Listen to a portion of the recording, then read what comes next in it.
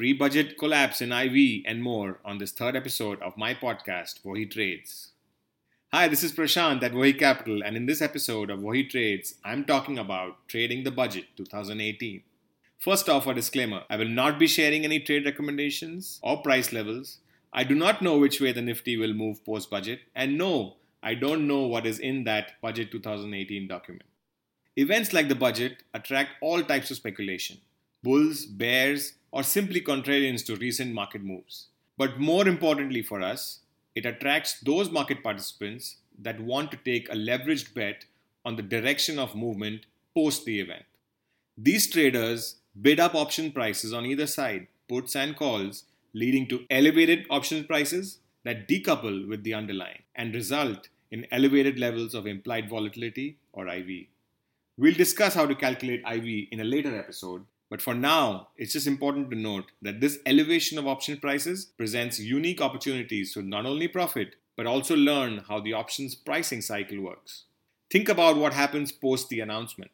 Once information about the event is out there, there's nothing more to speculate about. The options marketplace is now devoid of buyers. No one wants to buy these elevated options anymore. In a sense, there is a sudden contraction of prices as sellers rush for the door, with no buyers remaining. In mathematical terms, this deflation of option prices leads to the collapse of implied volatility, or the infamous IV crush.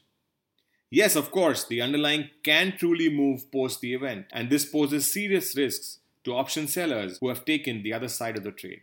So we look at closing these trades right after the event. So what are some options trades that work in these conditions? Well, obviously ones that rely on profiting from the collapse in the implied volatility.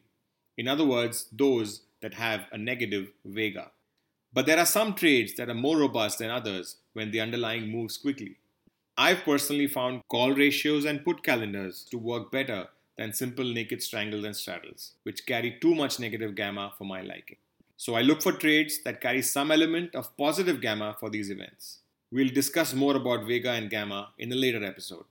I know this is a lot to take in, but the key thing to note is that post-event, an IV collapse typically destroys any profit that an option buyer is expecting with the movement of the underlying. Again, this is because of the lack of speculating buyers, as information contained in the event is all out there now. No buyers and sellers rushing for the door. The result, a collapse in options prices post-event. So what has happened in these last 2 days leading up to Budget 2018? Options prices seem to have already fallen since the afternoon of Tuesday, 30th of Jan. The India VIX index, a measure of IV on the Nifty, continues to fall sharply 2 days in a row since then. I really don't know why this has happened, but it means that the speculating options buyers have been overwhelmed by the sellers.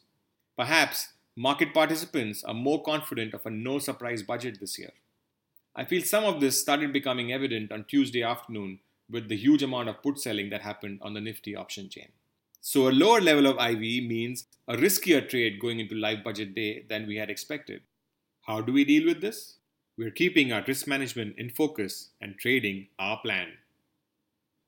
That was the third episode of the Wahi Trades podcast with my take on Trading the Budget 2018.